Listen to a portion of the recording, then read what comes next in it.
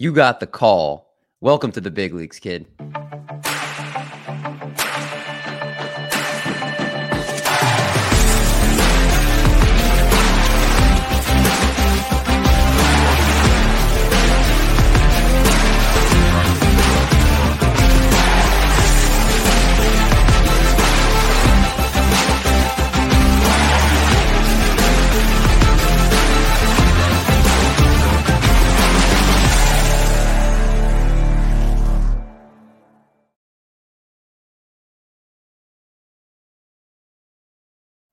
What's going on, my fellow prospect fiends? Welcome back to another episode of The Call Up, presented by Triple Play Fantasy. We were gone the last few weeks, but we are back with a fun, different episode for you guys tonight. Of course, joined by my co-host, Michael Richards, and Vinny, a.k.a. Down on the Farm. Mike, what's going on? Not too much. Like you said, we were off for a little bit, but glad to be back with you guys. We've been getting deep into draft season. I know you guys are doing drafts. Our boy Vinny was a little under the weather, but we're back here ready to do this with prospects, and we got another interesting topic here. And just for those of you who've been following us from the start, once the season gets going, we'll be back on the grind doing our weekly stuff, and you'll want to make sure you check us out for all that, because we're going to be dropping a lot of great names early on in the season that you're going to want to grab.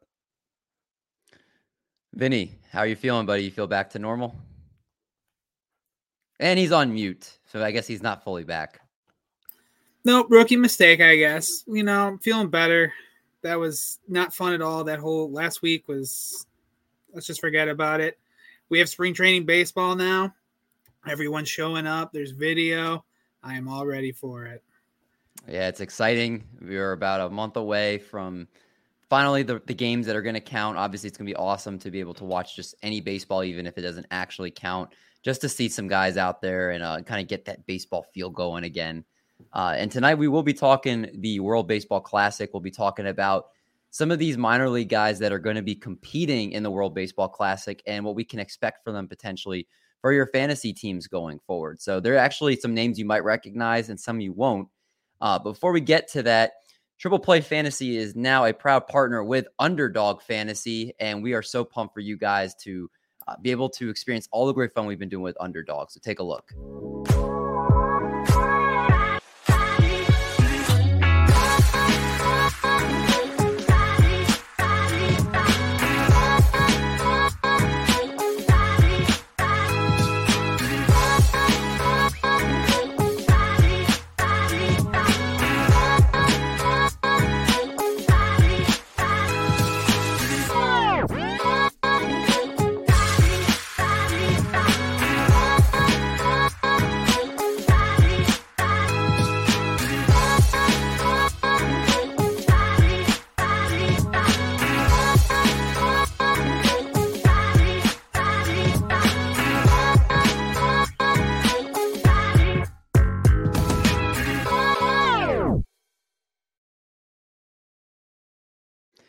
Yeah, so if you guys use code TRIPLE when checking out with Underdog for the first time, they will match your first deposit up to $100. That sounds pretty good to me. So if you deposit $100, you get $100 free from Underdog.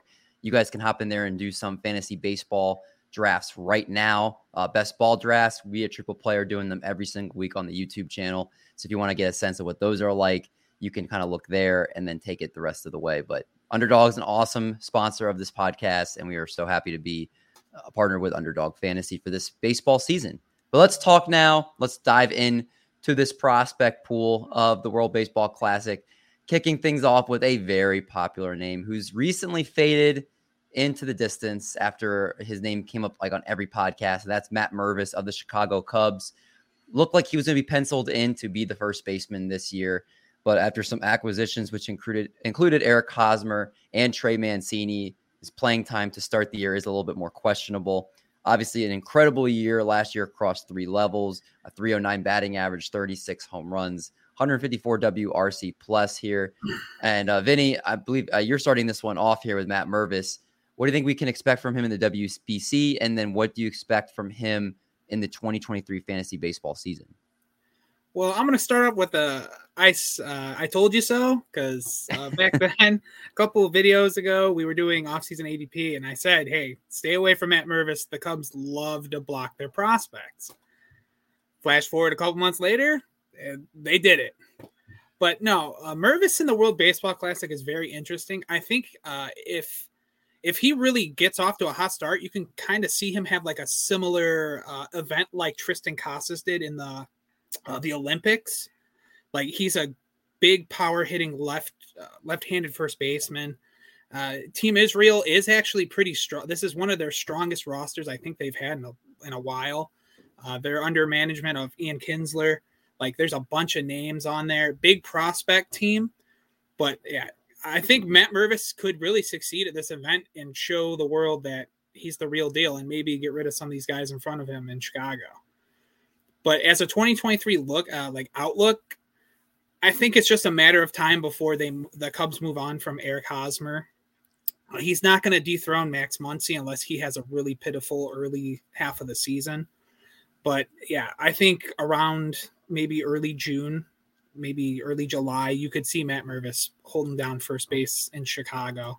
And you'll probably see him end the year around maybe a 255, 260 average with probably 16 bombs. So I'd be buying the second half for Matt Mervis. I wouldn't be drafting him now, but I would stash him on your roster around like May. Like, whenever you see him get onto a hot streak early, if he gets onto a hot streak early in AAA, you're going to want to start stashing him if he's not already stashed. You had me at Ian Kinsler is the Israel manager. That is actually really cool. But no, if Matt Mervis, obviously we talked about earlier on that the helium might be a little bit too high on him. Now, Vinny, I want to ask you this.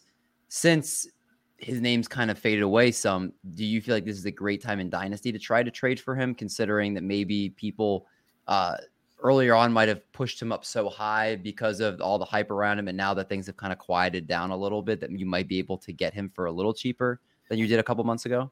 I don't know how much cheaper you could get him. He's kind of like this year's Vinny Pasquantino. Mm-hmm. Like, there's still a lot of hype around him, even knowing he's blocked in Chicago. Like, I would not try to go get him. Like, if the managers, wants to get rid of him and you can get a decent price from him, I would go get him, because I believe the second half of the year he could really have a breakout. But yeah, like, he's one of those guys that could make or break a team at the second half this year, and I would go try and get him. All right, that's Matt Mervis of the Chicago Cubs playing for Team Israel. Playing for Team Canada is someone else that actually I got to see up close in person down at the Arizona Fall League, and that's Edouard Julien of the Minnesota Twins. Double-A last year, 17 home runs, a 300 batting average, 19 steals to go along with it. Literally was hitting opposite field home runs in the home run derby. I don't think I've ever seen somebody do that in terms of all their home runs. And he's got as much of a batter's eye as I think anybody in the minor leagues right now. He takes walks like nobody's business right now, as you can see with the 441 OBP. And I took him recently in the 38th round, 569th pick of a 50-round DC I was in. Now, I was going to ask Mike if he thought that was pretty good value for him, because I'm trying to figure out, is he going to be someone that impacts the Minnesota Twins this season, or is he going to be somebody that you're looking for more of a 2024 type of impact here? Yeah, that's a great way to start it off. I actually do like your pick there. And I think you're deep enough into a draft right there where he is close. His proximity is clear. He's got the ability to play multiple positions also. So, and like you said, you mentioned a lot of good things. He's listed as a below average hit tool. And I think we could all say that that's incorrect. I think he's got a much better hit tool than that. He does have above average raw power. I don't think speed's going to be a big part of his game. I mean, he showed that he can chip it in, but, I think he'll be more like an 8 to 10 type steals guy if he's in a full-time job in the majors down the road. But I really do like him overall. He's got a nice statistical profile, and he's been productive at each level. As we've said before, at A ball, high A and double A, he's had a WRC plus of 144 or higher. He's always had a really high, like an absurdly high walk rate. I mean, this is a great play for OBP leagues too, but like you said, the opposite field approach in the home run derby, it just shows he's got a hit tool. I think he's going to be a regular for the Twins down the line. And, he's definitely a target for me in Dynasty and in leagues like you just did right there with that, almost near pick 600 where your team's already built and everything. I'm a big fan of him. And like I said, OBP leagues, he gets an even bigger bump. I actually drafted him myself in a first-year player draft / free agent type of draft Dynasty league. So I'm in on him. And he's probably going to start the year in AAA because he hasn't gotten up there yet. But if you play in leagues like the ones I'm suggesting, I think you should make it a priority to target him. Just don't expect him to be like a huge speed guy or a huge power guy. Yeah, and I've obviously, since I'm being a Twins fan, I've just being plugged in, just reading a lot of different articles from beat writers and everything like that. They do think that he eventually will become the Twins' leadoff hitter. Now, will it be this year? Will it be next year? Depending on what how he does in AAA. But they do expect him to be hitting at the top of the lineup to get a lot of plate appearances, accumulate a lot of counting stats, and that could be very valuable. Someone that you're plugging in at the one spot for a team that expects to push for the playoffs this year. So Edouard Julien definitely is a nice late round pick, and redraft leagues, obviously in Dynasty. Mike did a great job of outlining what type of player you're getting with him going forward. This next player is maybe one you haven't heard of as much, and Zach Gelof. I'm going to assume the second one. Gelof. Playing also for Team Israel between AA and AAA last year. He had a 270 batting average, 352 OBP, 463 slug, 18 home runs, 10 steals, while also chipping a 12.5% walk rate at the plate. And he plays for Oakland, so you already know there's optimal chances for playing time because they don't have a lot of major league talent there, Vinny.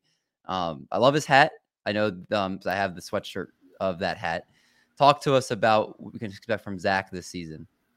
Well, out of all of Oakland's prospects, I think Zach Gelof's like the best one. Like if we're talking ceiling to floor, Gelof is more than likely we're going to see at some point at, if not break camp this year as a second or third baseman. He just brings a different kind of a different kind of thump to a lineup because he's not really contact, but he's like more power, but he's really blended. Like there's nothing he doesn't do bad. He's very solid across the board. He's good at defensively. He has a very good arm. He's a sneaky good runner. So I would watch out if he could end this year with 15, 20 bags. Like they don't really, the Athletics really don't push like stealing bases in their minor league affiliates, which I don't understand why. They have a couple of speedsters down there. But yeah, Gelof could easily, similar to Mervis, they could be like the two power bats on this Team Israel lineup with Jock Peterson and others. And especially Dynasty, I think he might have a little bit of prospect fatigue because there's really not that much buzz around, the Oakland organization. I would try and go and get him. You probably could get him on the cheap. He is a solid everyday plug and play player.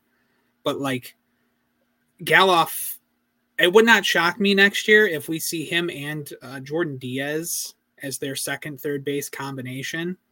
And I think Gelof would be a solid major leaguer next year, this year even. And, probably puts up, 260 average, probably 15, 20 bombs. Like he's very solid. I like him a lot.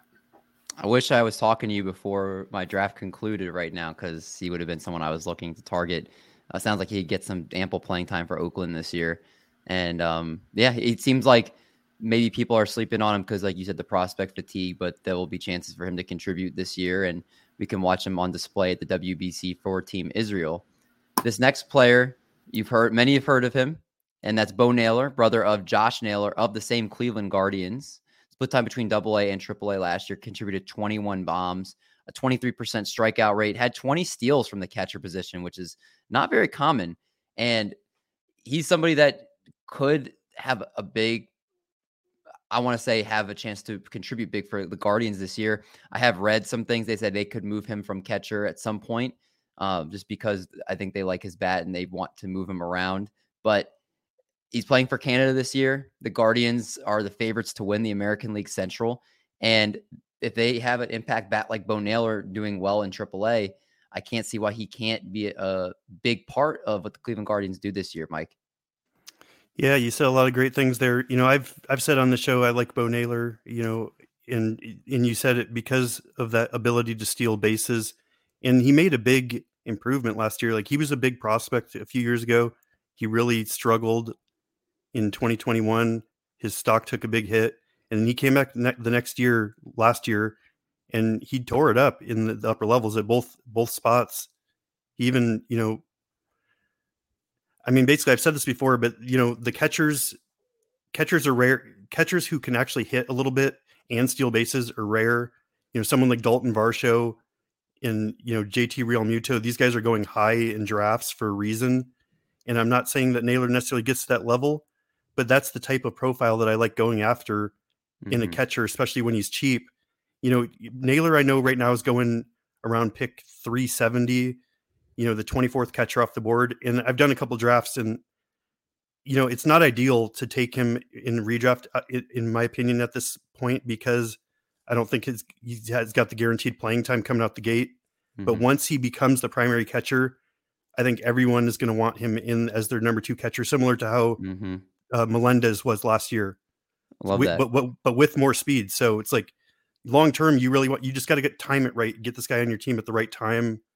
But it's a really interesting profile, and I do think his upside is that of a top 10 catcher for fantasy, who people are drafting in the top 8 rounds of redraft leagues down the road. So I'm a big fan of Bo Naylor, and I'm excited to see him get a shot this year. Now, Mike, I know you hate when I ask you this question, but do you think with a strong WBC and really strong overall camp, he could start the year with the Major League club? Because right now, Mike Zunino is penciled in to be the starting catcher on a 1-year deal, but they don't really have. They also have Brian Lavastida, but it seems like there's a very open spot to have as if they carry a second catcher. He could. Could it be him with a strong camp, do you think, or no chance? Normally, on different teams, I would say there's a chance, especially if he just crushes in spring training. I know the Guardians like him, but you mentioned his defense isn't top of the line, and that's what Zunino's known for. He hits home runs, and he's really great on defense. And I know that Cleveland has historically played a lot of defense-first catchers, so there's a real chance that he does move off the position, or they handle him like Dalton Varsho's handled now down the road. But yeah, outside of that, I'm just all in on this guy. I don't think it's this year until they turn it over, and then that's when you got to get on him. Yeah, no, Bo Naylor, you got me really excited for Bo Naylor as a potential second catcher. And like you said, MJ Melendez kind of comparison, I think, fits well for him. So excited for what he's going to do this season for the Guardians. And I will tell you this next guy, Vinny, you had the Sal Frelick fever, the Frelick fever, as we'll just say, and you gave it to me because I'm trying to draft him in a ton of places because I feel like he's kind of going under the radar, but his skills seem like they're going to translate really well into the major leagues. I'm going to be talking about him as a sleeper on tomorrow's show. And I owe it all to you, my friend, because you brought him first on my radar. So for the people that are just hearing about his name for the first time or aren't sure what he's going to do this season, please educate the people. Yeah, Sal Frelick, he's probably one of the most complete minor leaguers in all of baseball. Like, he pretty much can do it all. He can hit for power. He can hit for contact. He can steal bases. He can play a borderline Gold Glove outfield. Like, there's really not much he cannot do. Like I've said before, everyone knocks him for his size. We need to stop knocking people for their size. We've seen people, below 5'10" succeed at the major league level. Look at Dustin Pedroia. Look at Jacoby Ellsbury. Like, I can keep on naming guys. But Frelick, he could lead Team Italy as their best hitter this year. It would not shock me at all. Just his bat is going to play momentums on that team. Him and Vinny Pasquantino are going to be a wrecking crew. If we're talking 2023 outlook, I've said it before, he is my dark horse sleeper pick for NL Rookie of the Year. He's very similar to last year's Steven Kwan. He might have more power than Steven Kwan. Like, you put those two together and you're looking at a recipe for success. And the Brewers outfield is still up in the air, toss up. We don't know if Garrett Mitchell's going to be Starting at a spot there. We don't know Jesse Winker. The only one we can really pencil in is Christian Yelich. They got rid of Esteury Ruiz, so they made room for him. Like the signs are pointing towards Frelick to either break camp or get a very early start with the Brewers. What if I told you Sal Frelick's NL Rookie of the Year odds are plus 2,500? Hammer it. Oh, that's outrageous. Like if you look at his production at everywhere he's been, he has produced just outrageous numbers. So just to tell you, well, we're going to be doing a whole episode for a little teaser based on just putting in our bets for rookie stuff for next week or in 2 weeks. So he goes 2,500. Cade Cavalli is plus 2,500 and Spencer Steer is plus 2,000. So they have Spencer Steer as better odds than Sal Frelick. I don't know if that's because he's starting in the majors. That's why. Yeah. But Frelick's a better player. Yeah, I agree with what Vinny's saying. He's basically potentially a better Stephen Kwan. There are some juicy odds. We will have a lot of fun, I think, talking about this next week. I can't wait for that. Next player. Go ahead, Vinny. And on top of World Baseball Classic, like teams, like Mexico is my certified dark horse for this event, but Italy's right behind them. They have a pretty sneaky, solid lineup. Their pitching's a little weak, but that lineup is going to cause some problems. Yeah, I can't wait to watch it. This next player for Mike's Seattle Mariners, Harry Ford, 20 years of age, played low A last year, 11 home runs, a 274 batting average, 23 steals. He's playing for Great Britain in the World Baseball Classic. Obviously, not expecting him to really have an impact at the major league level this year, Mike, but what can we expect from him going forward here? Yeah, I just got done talking about Bo Naylor, last player, and this is kind of the similar, younger, more upside version of that. Another rare catcher who I think is capable of moving off the position. Similar type of things, like they're not sure if he's going to stick there defensively, but he's probably good enough to make it work. Could be a multi-position catcher down the road with power and speed. I really like what I see with this guy. The only thing going against him is just he hasn't got above low A at this point. But as far as like catchers in the minor leagues, I don't see anyone else even in his vicinity other than Bo Naylor. And, so I'm just seeing in a year or two, this is going to be the guy that everyone wants to get on their teams. I think the Mariners are really good at developing prospects as well. So, this is a guy that I just trust in. I think his value is going to stick in Dynasty. And some people are hesitant on catchers, and I understand that. They have a lot of stuff they got to go through, but Harry Ford just has an exciting skill set. He hits the ball really hard. He's really athletic. He's really fast, and he's been productive so far as a pro, like really productive. And he's been young at the levels too. So this is just a guy I'm super excited about for the future. And I think he's, for lists that value catchers, I think he's just going to be as high up there as you can possibly be down the road. All right, that's Harry Ford of the Seattle Mariners. Our next player here, Owen Casey of the Chicago Cubs, playing for Team Canada. High A last year, a 254, 349, 402 slash, 11 homers, 58 RBIs, had 11 stolen bases to go with that. Here, Vinny, another Chicago Cubs player. We talked about Matt Mervis earlier. This one's not as well known. So talk to us about Owen Casey here. Yeah, Casey did not receive the non-roster invite this year for the Cubs. So going to this World Baseball Classic event, I think is very beneficial for him, just developmental-wise. Like he can pick the brains of some of the vets on that team.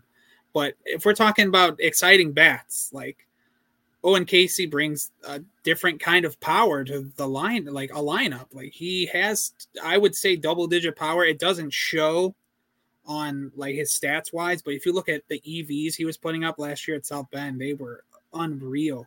Like he had highlight reel home runs. He's very sneaky, another sneaky runner. I think he could easily put up 20 steals at the major league level if you give him a full season.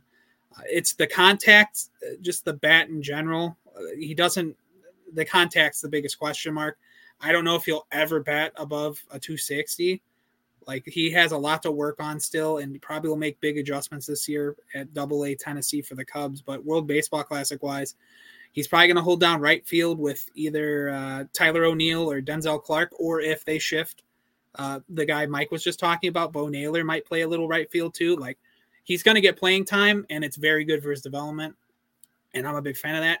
If we're talking about just fantasy outlook, I wouldn't make too much of an effort to go get him. Like if he's on your wire dynasty only, I would not take him in redraft or anything else like that. But if he's sitting out there in dynasty, it's not a bad idea to pick him up and sit on just for a couple, for the season to see if he sparks to his 2021 Arizona Complex League self, because he was crazy there. But there's a decent amount of upside there if he does, put it all together this year. Looking forward to seeing that and him develop, going, I'm sure, starting in AA next season. This next player, if you follow baseball in any way, I'm sure you've heard of him now, Masataka Yoshida, who is one of the more, I'd say, exciting players in terms of what we're looking for at the major league level next season for the Boston Red Sox, coming over from Japan and playing for Japan in the World Baseball Classic. Last year, when playing in Japan, a .335 batting average, 21 homers, 88 RBIs, struck out in only 8.1% of his plate appearances with a 15.7% walk rate. He is 29 years of age, so he's not a young gun by any means here. But we talked about there's dark horses for Rookie of the Year. I've seen some people talk him up some. He's also, you could say he's Boston's biggest acquisition in terms of a batter this year, because they re-signed Devers, but they didn't really bring much help in Boston this year. So I'm excited to see what he does at the major league level and obviously at the WBC here. Mike, what are your expectations for him coming over from Japan? Yeah, Yoshida's an interesting one. He kind of first came on my radar when we were doing the first year player draft stuff. And then, then I started digging into redraft stuff and, started seeing projections and looking at his career in Japan. There's a lot to like here. If what I'm seeing on paper is actually real, it's hard to say if it can translate immediately, but if it does, I like to draft off of projections. It served me very well last year. And looking at these projections, he's going a lot later than he should in these drafts. And I think it's just because of the unknown. And I find myself just being drawn to him. I've done 3 or 4 drafts leading up to my big ones right now. And he always seems to fall in that like around pick 200, and pick 180 to 220. There just aren't a lot of outfielders available projected. I mean, this guy's projected to have a 300 average by some projection systems, which is crazy. I mean, I don't necessarily agree with it, but even if you lower it down a little bit, he's still a value where he's going. A 138 WRC plus, he's projected to hit leadoff, and he's got that really good contact rate. I think I don't think he has huge power or anything, but I mean, he profiles to me similarly to like a higher upside like Alex Verdugo, and I just know that has value in leagues that value batting average. So overall, I'm in on him. I think he might even be gaining more helium and start rising at boards. And that's when it would start to be a little suspicious, because there is the unknown of this, but this isn't some 21-year-old. This is a guy with a proven track record who is productive year after year after year after year, who's in his prime right now. And the Red Sox gave him that money, and they're giving him the leadoff job. And looking at his profile, he fits as a leadoff hitter that's going to be valuable for fantasy. So I'm in. Now, he's projected to hit leadoff for them already? Is that what they said? Yeah, that's what Roster Resources said, and that's what I've heard from the manager or the GM, one of the two. Okay, well, I'm definitely intrigued with him, and it was kind of a little sneak preview with him at the World Baseball Classic, so looking forward to seeing what Yoshida does this season. Really quick, Mike, would you be shocked if he won AL Rookie of the Year, considering it's like Gunnar Henderson, considering all of the other great players in the American League, Grayson Rodriguez of the same team, obviously? Would you be shocked if he won? Not at all. I mean, I know a lot of people are skeptical that it can translate. We saw Ichiro do it. I'm not saying this is Ichiro, but this guy's 29 years old. These other players you're talking about, he's going up against are 22, 23. They don't have a track record. They might have a sophomore slump. And, I know I'm saying a lot of big things about this guy, but just his situation being prime age, ready to go, leadoff spot, he's going to get the playing time. I mean, he's up in the mix for me with the top options for AL Rookie of the Year. Yeah, no, I'm really excited for him, and it'll be fun to watch starting next. I think it starts next week, right? Or it starts on Friday, doesn't it? This Friday, I think, the World Baseball Classic. Even better.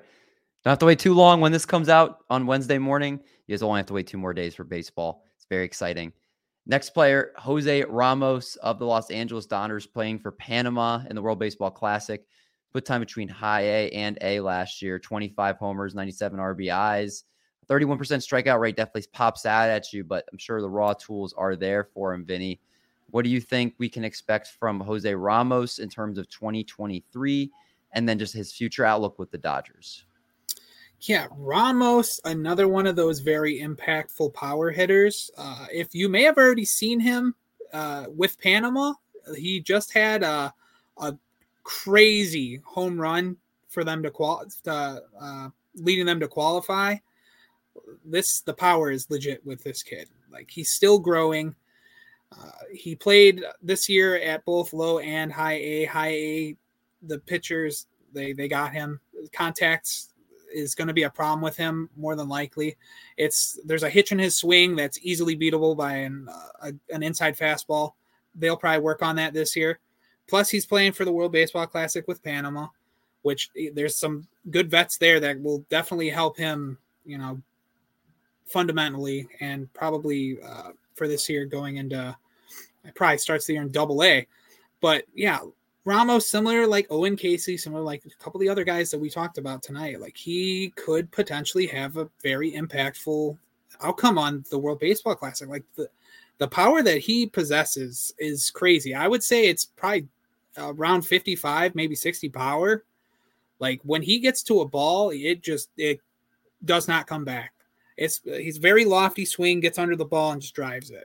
If we're talking outcomes this year, I don't know if I'm not taking him in redrafts. It would be a strictly dynasty, and he's one of those prospects that now is getting prospect fatigue. He was bigger last year, but if he's on your waiver wire, that's another guy I'm going to stash and wait on, because if he gets hot, similar to like Andy Pajas, almost a similar type of bat in the system, but less contact. Like, if he gets hot at Double-A, like, he's going to start, the price is going to go through the roof for him. Yeah, it's going to be interesting to see just his development and what he does. And like you said, if you can get him now before the price really goes up, that's why it's really good when you bring these names up on this show, to where we can kind of get a first look at some of these guys before they potentially blossom in a sense here. And the last guy we'll talk about tonight on the show, Jordan Diaz of the Oakland Athletics, another second base / third baseman for them. Split time between Double-A and Triple-A last year. Mike, 19 homers, 83 RBIs. 123 WRC plus, playing for Colombia. Close out the night. Tell us about Jordan Diaz. Yeah, Jordan Diaz is interesting. He kind of slips under the radar, I think, for several reasons. He plays for Oakland, so people are just kind of fading Oakland players. He doesn't have speed, but if you put those two things aside, he was a 22-year-old who made it up to Double-A and Triple-A last year. When you put him on lists, like I've talked about that before, filtering players by age and level, he's on there with some notable names, and this is a guy with a hit tool. He had a 12% strikeout rate in AAA as a 22-year-old last year. He hasn't got into a ton of power. He hit, like you said, he hit 19 last year. I don't think power is going to be a huge part of his game. I think you're probably going to be looking at 15, maybe 20 if he gets into it, but he's a guy capable of playing second and third, like Vinny said. I don't think he's a huge defense guy, but Oakland has openings all over their team. Mm-hmm. I think this is one of their best prospects behind Gelof, actually. And I do think he's going to be a starter for them. I'm trying to think of like a comp. It's like a Ty France type of player, I guess.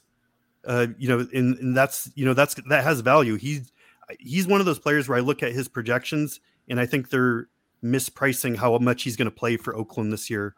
So if you're in drafts late in DCs and other drafts where this sort of stuff matters, I'm in on Jordan Diaz. I think he's a solid player that's undervalued even amongst prospect people right now. Do you guys expect more this season from Jordan Diaz or Zach Gelof? I'd say Gelof. And to add on to the comps for Diaz, he's kind of similar to an early Yeimer Candelario. Like, I see a lot of similarities. Yeah, I see a lot of similarities between them two, just contact and power wise. Plus, they're not defensively sound. I think Diaz could potentially move to first base. Like, I know they've been talking about working him at first base. Like, if that happens, he could have 3 position eligibility. So that's something to watch out for him too. I love it. Well, great job, guys, breaking down the players that are going to be playing in the WBC, these prospects that are expected to make debuts this season, and some that are a little bit farther away. But talent will be on display, and it's going to be absolutely fun to watch these young, talented players getting into some baseball games here. If you guys are enjoying the prospect talk here on the call, please make sure you guys are subscribed to the Triple Play Fantasy YouTube channel as we make a push for 3,000 subscribers. We are currently about 150 subs away. So if you guys want to enjoy the content and want to help us out, please sub. Please leave a comment on just how awesome the research these two have been doing, getting these guys prepped for every single show. And make sure you guys check out Vinny. Your Discord is in your bio, correct? Make sure you guys check out Vinny's Discord at Down on the Farm 8. Make sure you guys are checking out, Mike, you pumping out some Fantrax articles soon, or what's coming down the pipe for you here? Unsure. Right now I'm in full-blown draft mode, getting ready for TGFBI starting this week and then prepping for main event. But I'll figure out my plans after draft season's over. All right. Make sure you stay close. Follow these guys both on Twitter here and check out more prospect talk here on the call up. We've got a couple more off-season shows and then about a month away from actual games to where we'll start doing our weekly shows going forward. Thank you guys so much for watching, and we'll catch you guys next week on the call.